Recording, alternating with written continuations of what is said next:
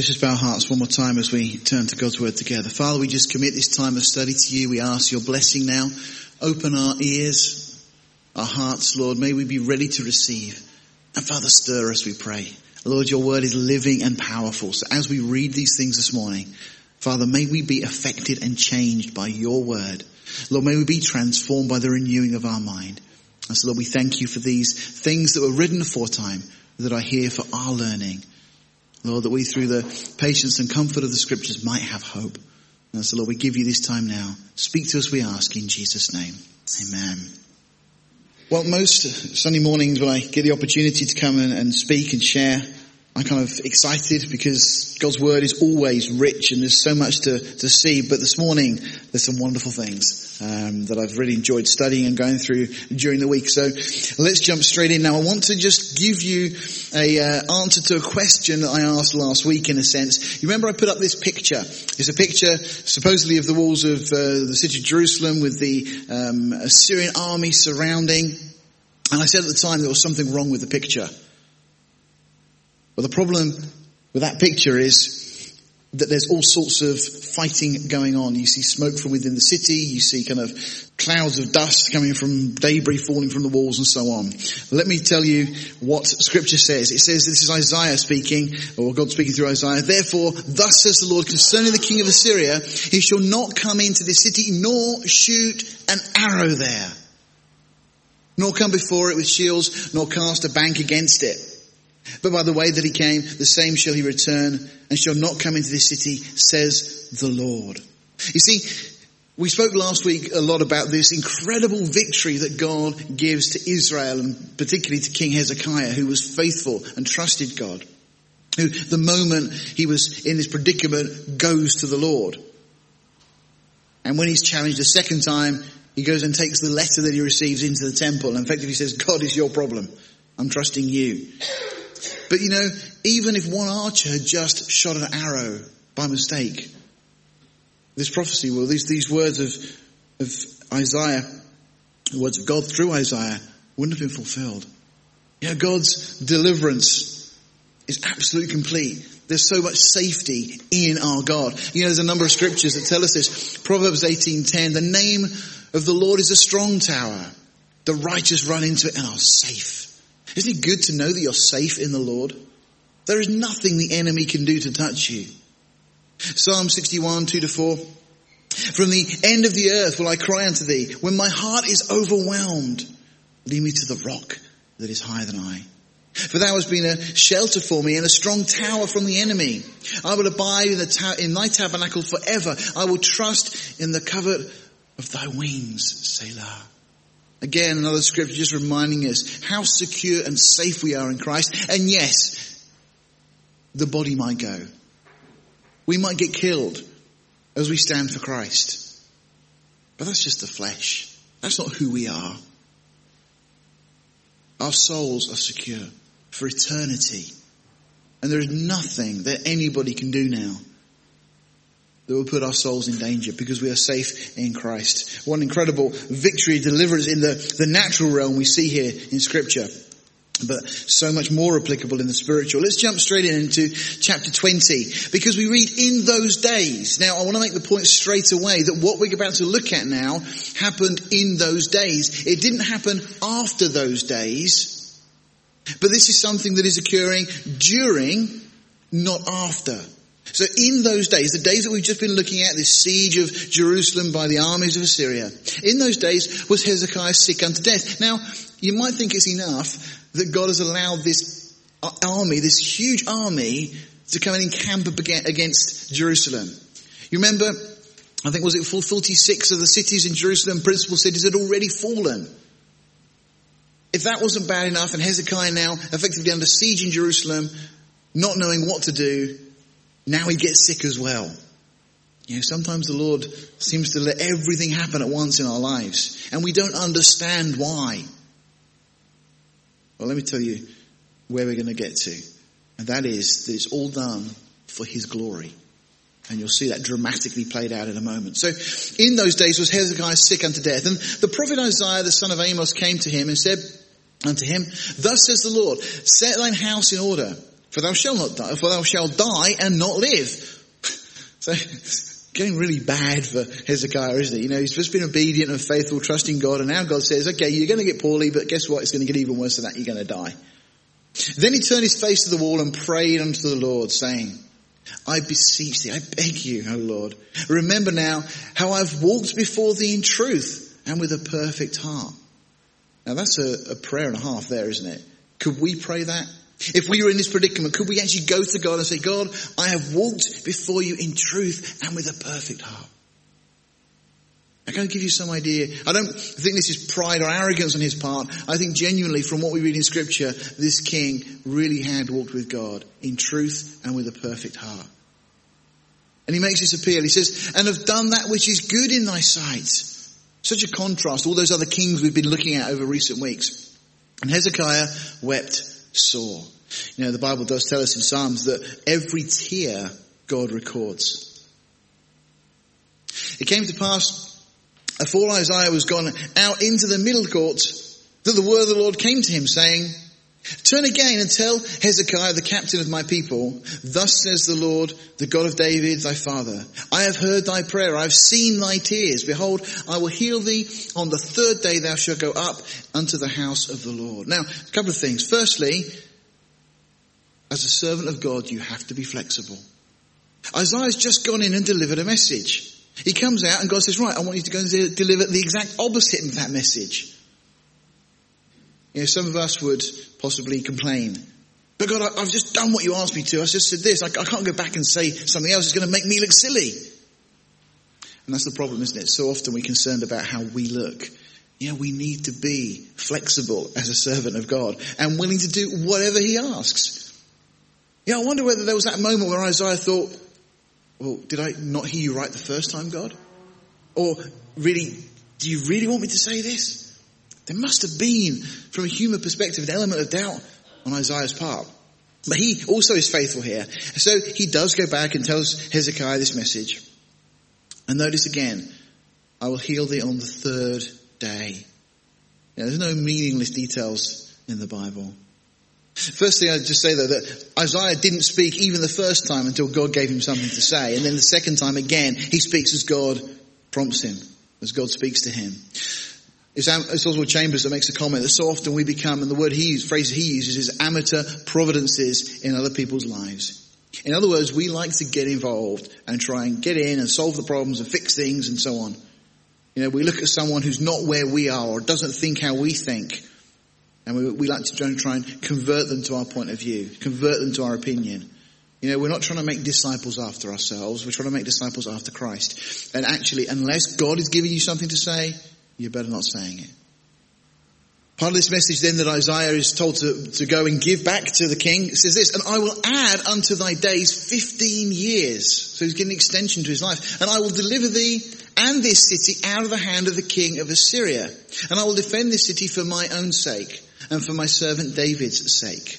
Now, just firstly note then that this is still during the time of the siege.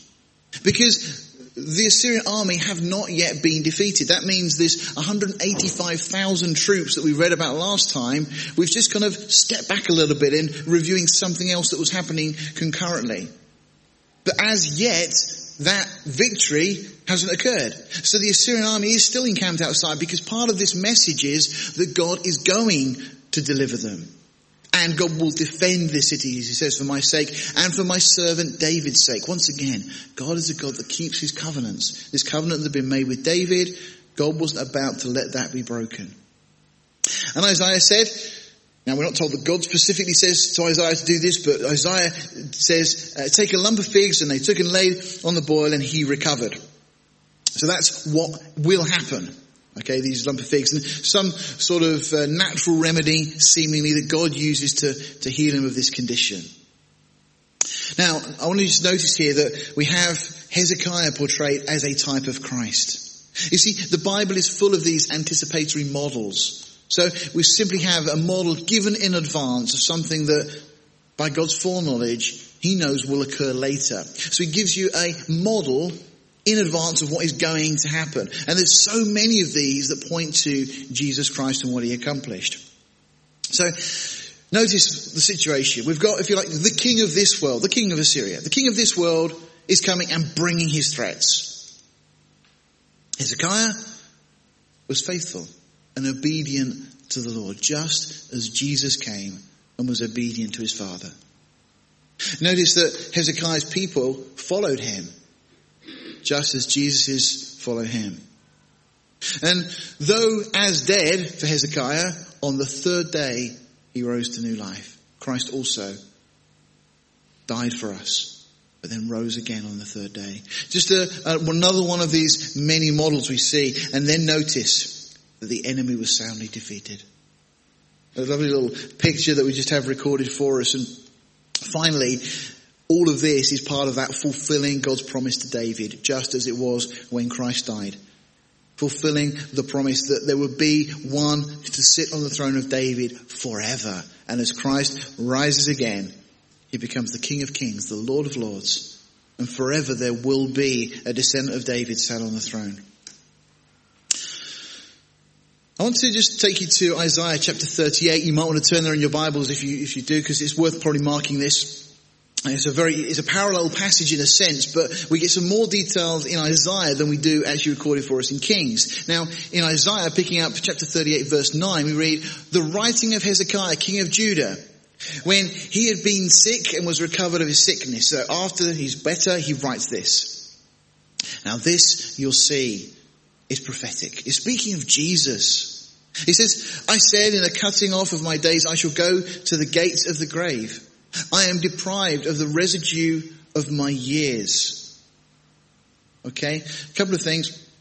Obviously, this is Hezekiah that's writing this. Just to mention, his name means strengthened of Jehovah. I mean, that in itself is a type of Christ, because Christ was strengthened of God. Particularly, you think of the Garden of Gethsemane. But Hezekiah, his name means strengthened of Jehovah. And he says, "I shall not see the Lord, even the Lord, in the land of the living. I shall behold man no more with inhabitants of the world." You see, it's because of what Christ did for us. He was cut off from the Father. Now, there are some that don't think that Jesus was cut off from the Father.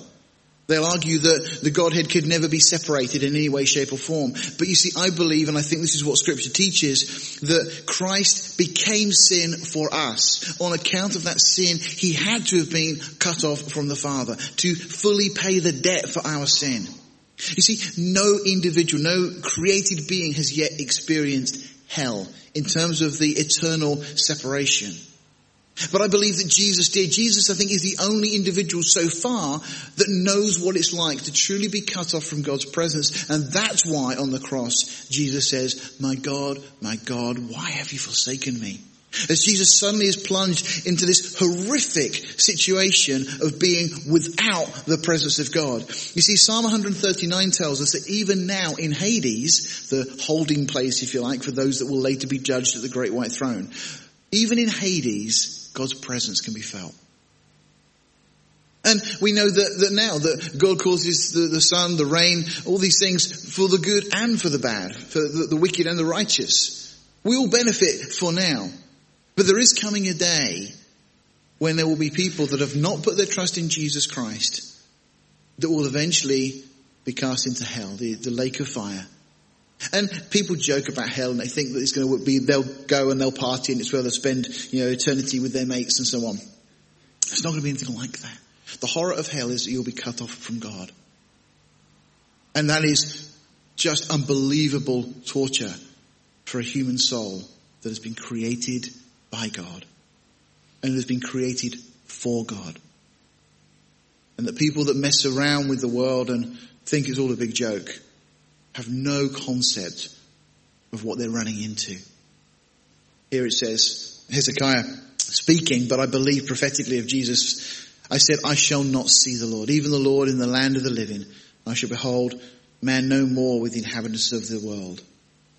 Mine age is departed and is removed from me as the shepherd's tent. I have cut off like a weaver my life. He will cut me off with his with pining sickness." It just speaks of sin, doesn't it? All these things. Day, even tonight, wilt thou make an end of me. I reckon till morning that as a lion, so will he break all my bones. Even day to night wilt thou make an end of me.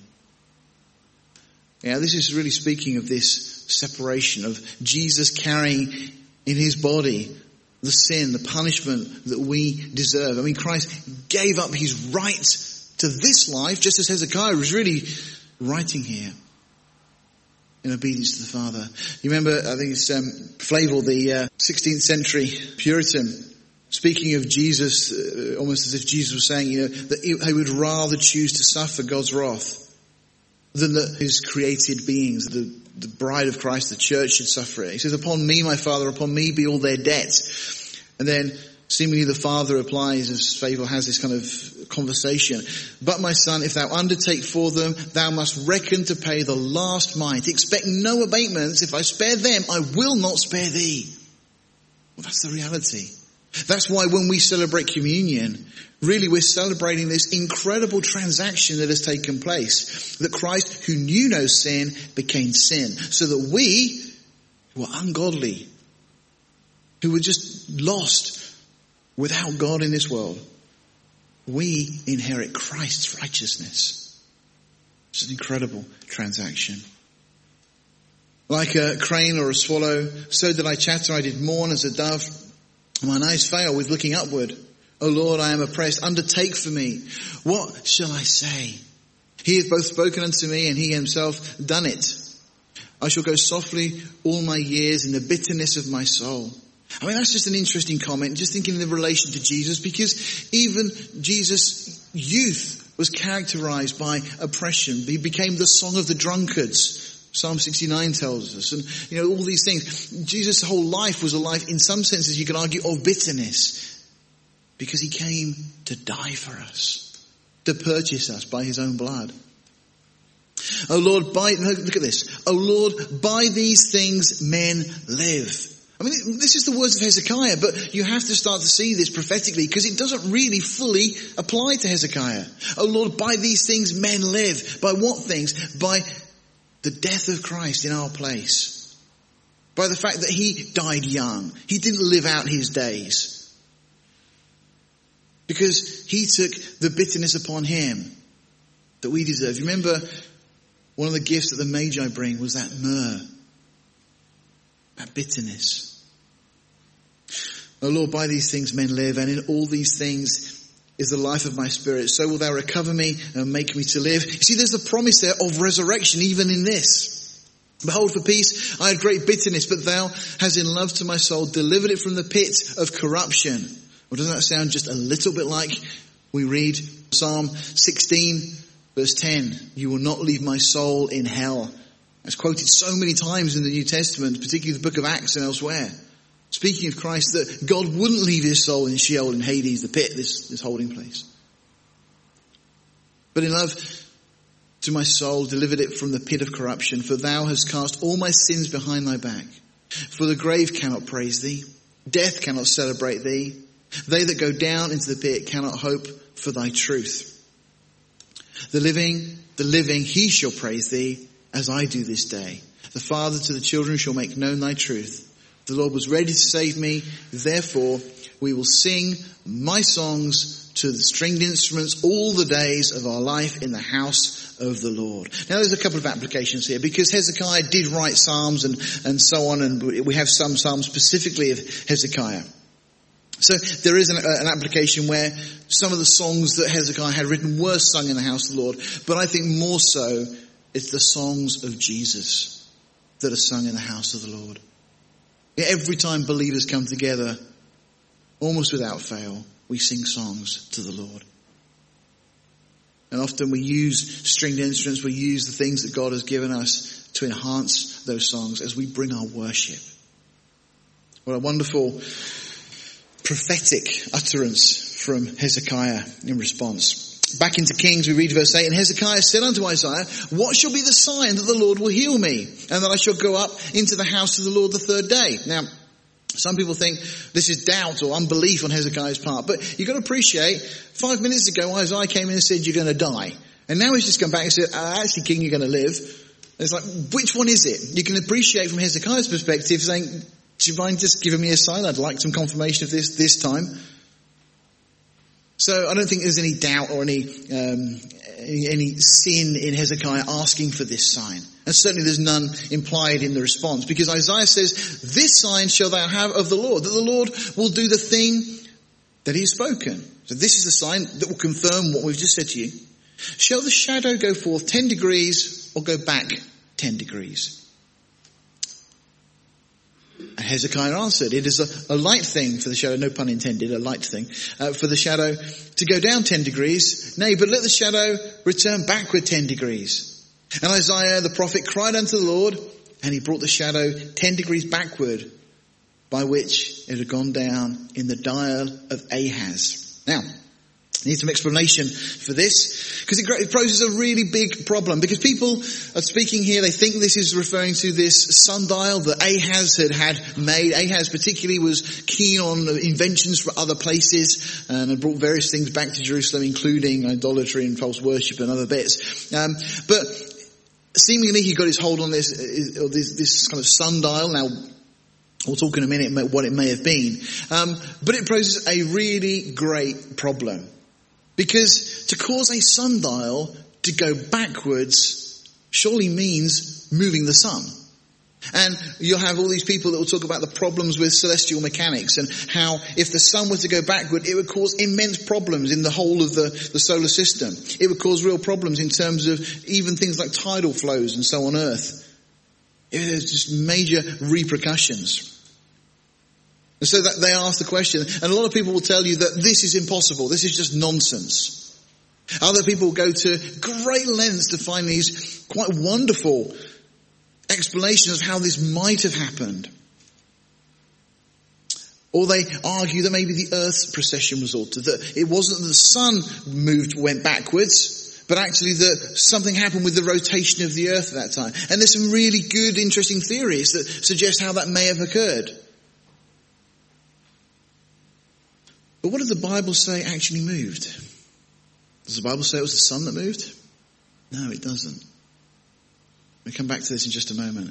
I want to give you just some of the explanations of what actually people think this sundial could have been. Firstly, the sundial was possibly a series of steps leading from east to west, and as the sun moves instead in the west, the shadow would move down the steps, and thus would indicate how much daylight was left. So this seemingly is what Ahaz had done. This is, I believe, the most plausible. That these steps were used. Ahaz had these steps set up and had realized that by looking at the shadow as the day progressed, you could work out what the time was, by which step this was on. And so what's happening is that the shadow seemingly goes backwards up the steps. There's a ancient Japanese dial, if you like, kind of a drawing of one. These were known in that kind of period of history, and is certainly predating this as well. So certainly that's not an impossibility, and probably the most likely. A couple of other options are that it may have been a hollowed out hemisphere with lines on the inside, that kind of thing. And there's again, this is a real one, that's a kind of picture of one. But again, just to indicate, as the sun moves across, you can see by the lines that are there, very much like a typical sundial we know of today. And then the final one is the idea that it could have been a tall pillar that had kind of steps around it, or a circular arrangement around this pillar. And as the sun moves, so that the shadow would cast onto these different steps or these different points. Now, we actually have something like that in France. You may not be aware, but the Eiffel Tower is a sundial. And you can see there going across the bridge, across the Seine, and you get to midday and you'll find that the sun causes the shadow of the Eiffel Tower to go across. So that's one of the other suggestions, that this dial of Ahaz may have been a tall column of some description, and then as the sun moved, it would have then cast its shadow. So those are the various options. I think, for a number of reasons, the first one is the most likely, that it would have been these series of steps, and we'll come back to that in a while. But let me ask you the question, did the sun move? Well, what we find in 2 Chronicles 32 verse 31, and we're going to look at this briefly in a while, is that the Babylonians after this come to inquire of the wonder that was done in the land. So they've heard about this, and they come to ask questions about it. And it's referred to as a wonder. Now, if the sun had moved, we're pretty sure the Babylonians would have noticed it. It's not something that would have just been specific to Israel if the sun had moved. So I think purely on that basis alone, we can discount the sun being the issue here. Only God moved the sun. And incidentally, if it had have been the sun, the danger in that is that the sun was worshipped as Baal and these other various gods that existed. And so it may have been a sign that could have easily been attributed to a God that really wasn't a God. Isaiah 42 verse 8 says, God says, I will not give my glory to another. And to do something in the sun that could be misconstrued as being something another God had accomplished, I don't believe God would do that either. So I think we can dismiss the sun as being the cause or the object of this incredible miracle that certainly takes place. Well, let me ask you the question, how else can you move a shadow? It's quite easy, really. There's a little bit of research I was doing last night. So I just drew a circle and I kind of put numbers on it. You see like a clock face. And this is just a USB stick I've got. It just happens to be something that's tall that stands up on its own. And you'll notice I made it by putting a light in a various place. Come to about 4 o'clock, or you can see it's pointing to the number 4. I moved that. I moved the shadow. Now you can try blowing very hard. That doesn't work. What I did, very simply, and you can see there, I've moved the shadow back. It's now pointing at 2. Really easy. You just need a greater light. You see, that light was just coming from a lamp on my desk. Suddenly I got these 2 torches that got very bright and I shone them from a different angle, and suddenly the shadow moves. That shadow is still there, but you can't see it now because it's obscured, because the light that's causing this is coming from a much greater source. So all you need to move a shadow is a greater light. And I think that is the key to understanding this whole thing. You see, as Hezekiah gazed out of his window, looking at these steps that I believe are there, Bob referred to them earlier this morning, these steps that were in Jerusalem. The steps that the pilgrims, when they were going to Jerusalem, would stop on these steps on their way up to the temple. This dial was referred to as the dial of Ahaz. It's the word dial, by the way, is actually in the Hebrew, literally just means steps. It doesn't mean specifically sundial or anything like that. It's just steps. It's become translated as dial because obviously in that sense, in the context, it was used as a way of telling the time. But suddenly I believe what we see here is the Shekinah glory of God shining out from the temple, which should have been higher up the hill in Jerusalem. The king's palace would have been lower down than the temple was. And as the Shekinah glory shines out from the temple, a greater light would have shone onto these steps, thus causing the shadow to move position. In effect, creating a new shadow because a greater light was there and totally obfuscating the original shadow. Literally, the shadow effectively moves backwards. And if this is the case, all Jerusalem would have also been lit up at this point by God's glory shining out from the temple.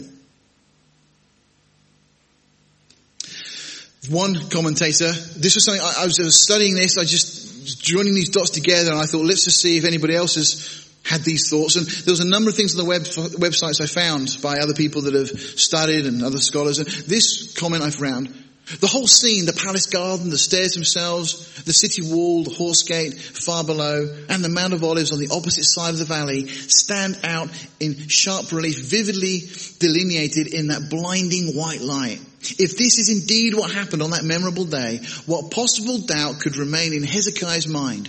More convincing by far than any natural celestial phenomenon. This message from the sanctuary was the appearance of God himself. Hezekiah is looking for a sign. What greater sign than seeing the glory of God shine out from the tabernacle? I mean, if you want confirmation that God is on your side, that's the kind of thing you want to see. Now, that shouldn't surprise us in any way, because we're told in John 1 verse 9 that Christ is the light of the world. God is light. Not is like light or emits light, but God is light, we're told in 1 John 1:5, and in him is no darkness. We find in Revelation 21 verse 23 that in the New Jerusalem there won't be the need for the sun, because the Lamb will be the light thereof. If you look at Genesis chapter 1 Verse 3, we've got that phrase we're familiar with, and God said, let there be light, and there was light. Well, actually, if you look at the Hebrew, what we've really got there in the text is, said Elohim, be light, be light. If you notice, this word and this word are exactly the same. And then you've just got a vav conjunctive there, just joining the words together grammatically. But then this word as well. Here, this is the word for light. Again, exactly the same word. You may not be able to read Hebrew, but you can recognize the shapes of the letters. Literally what God said was, be light, be light. Really, I think what God was saying there, when God created the heavens and the earth, and we get to this moment, is let the light illuminate. The point is, the light was there already. In 2 Corinthians 4:6 we read, for God who commanded the light to shine out of the darkness has shined in our hearts to give the light of the knowledge of the glory of God in the face of Jesus Christ. But notice, God commanded the light to shine. You see, the light was already there. It was pre-existent. It's just that this particular moment, God commands it to shine. Now this Shekinah glory, we see it throughout the Old Testament particularly. It's seen as this cloud by day, fire by night in the wilderness. It's seen in the judgment of Nadab and Abihu in Leviticus 10 verse 2. This cloud that overcovers the tabernacle there. Also in the judgment of Korah in Numbers 16 verses 42 to 50. And then probably the most graphic description we have is when the temple is dedicated by Solomon. We just read that in 2 Chronicles 7 verses 1 to 3. Now when Solomon had made an end of praying, the fire came down from heaven and consumed the burnt offering and the sacrifices. And the glory of the Lord filled the house. And the priest could not enter into the house of the Lord because the glory of the Lord had filled the Lord's house. You see, this isn't the first time that this had happened. And when all the children of Israel saw how the fire came down and the glory of the Lord upon the house, they bowed themselves with their faces to the ground upon the pavement and worshipped. I just think of John on Patmos as he sees Jesus, this glory that's surrounding him. What does he do? Exactly the same thing. Falls to the ground as dead. And worshipped and praised the Lord, saying, for he is good, for his mercy endureth forever. This glory of God that was shining out from the temple. Something way beyond any natural light. But interestingly, the Shekinah glory only came forth for one of two purposes. For destruction or for blessing. Mentioned a couple of occasions earlier where God had allowed this glory to come for destruction. Nadab, Abihu, Korah, cases in point. Other times for great blessing, as when the temple was dedicated. Now, think about this. Remember that at the time that Hezekiah is sick, the Assyrian army was still surrounding Jerusalem. If you look at verse 6 again, you'll see. I just wonder, were the Assyrians consumed by the brightness of his coming? By the brightness, the glory of God that shines out. We know that it's the angel of the Lord that slays 185,000. We're not told how he does it. Could it have been that this incredible glory that shines out of Jerusalem, that comes as a blessing to Hezekiah, would have also come as judgment upon God's enemies? We read in 2 Thessalonians 2:8 that when Jesus returns, Antichrist, the false prophet, and ultimately the devil, they will be consumed by the brightness of his coming. And I just posed that question this morning, that all this occurs at the same time. Could it all be one and the same thing? I think it's extremely likely it was. And therefore, wouldn't it make a lot of sense that this was the wonder that the Babylonians speak of? This is 2 Chronicles 32. Verse 30-31. This same Hezekiah also stopped the upper watercourse of Gihon and brought it straight down to the west side of the city of David. And Hezekiah prospered in all his works. Howbeit, in the business of the ambassadors of the princes of Babylon, who sent unto him, now this is why, to inquire of the wonder that was done in the land. You see, if it was just that 185,000 Syrians had just died mysteriously and nobody knew why, well, they wouldn't have sent a delegation to find out why. But if it was God's glory shining out, that had done this. This would have been spoken of far and wide. I think this is the reason that all of those things all converge at this one particular moment in time.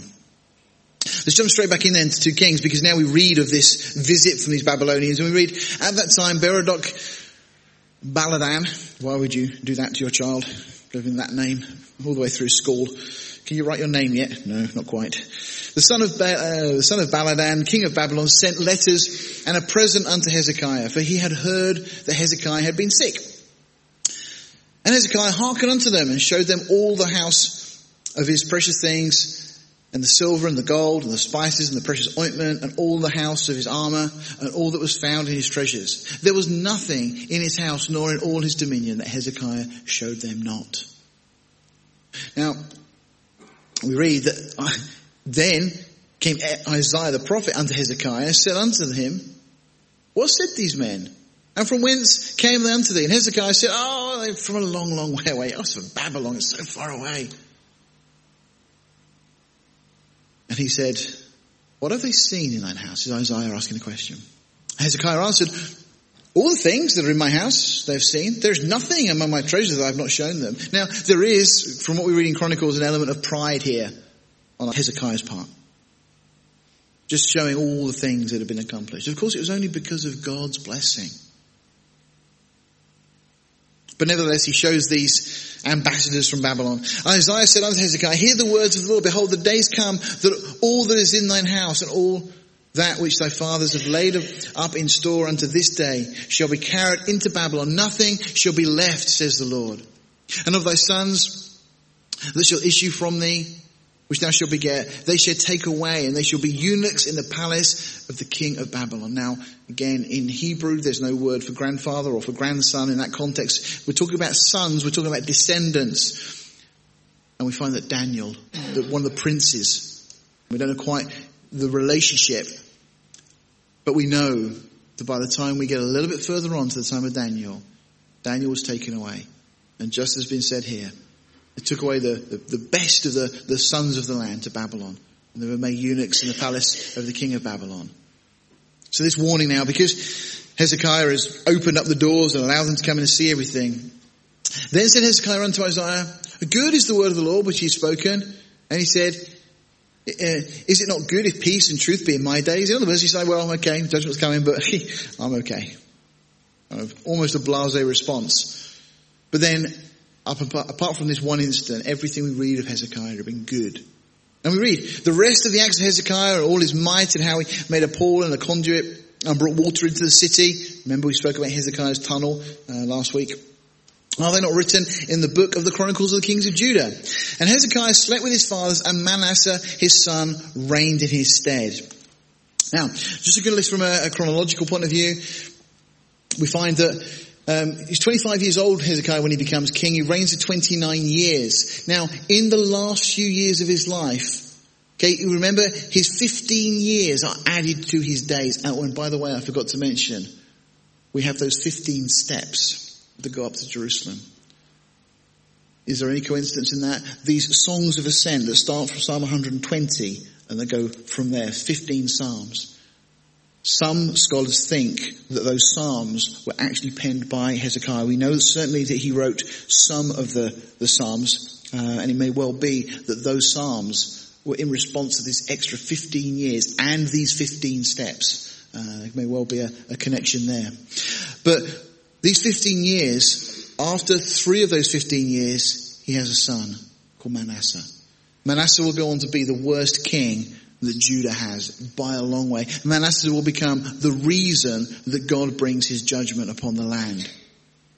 We then find that Manasseh eventually will have another child, Amon. He's going to reign for just 2 years. Again, a wicked son.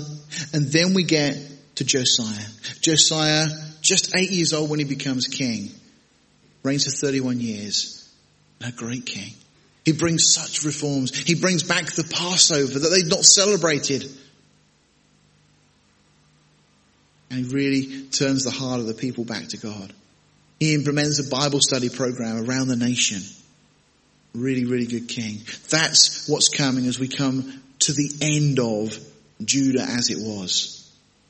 We'll leave it there because I love to spend time and look at Manasseh this morning, but there's so much to look at in regard to Manasseh. And there's a lot of hope as well when we look at Manasseh, because yes, he was evil. Yes, he was wicked. Yes, God brought judgment upon him. But right at the end of his life, he turns back to God.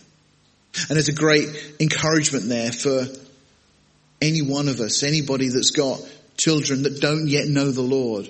They may run their whole life, but right at the end, Manasseh came back. And by the way, some people think that Hezekiah made a mistake by asking for those extra years because during that time Manasseh was born. I don't think so. God doesn't judge the parents because of the sins of the children, or vice versa. And Manasseh was wicked. What else could Hezekiah have done? We don't know what happened in those 12 years. But everything we read about Hezekiah, he was a good man, a godly man that sought God. And I think he was witness to one of the most incredible moments in the history of the kings of Judah. Again, as this glory of God, as we were speaking earlier, just shines forth. Enough to consume all the enemies and enough to give him this great confidence that God was on his side. Let's leave it there for now. We'll pick it up from there next week. Let's bow our hearts. Father, we thank you once again for your word. Father, we thank you for just the depth that is here. Lord, speak to us, we pray. Help us to grow in knowledge and grace. May these things challenge us, Father. May they stir us and help us to want to live godly lives before you. Father, as we contemplate and think that it will not be long before we see you in your glory, as we look upon you with our own eyes, albeit with our new bodies. And then for eternity, we won't have to rely on the sun or any other lights. You will be the light. Thank you, Lord, that we're told that Jesus is the light of the world and he came into this world to light every man. Well, thank you, Lord, that we this morning have the privilege of having our lives illuminated by the light of the world. Father, just draw us closer. Keep us walking with you each moment of every day, we ask. For your glory. In Jesus' name, amen.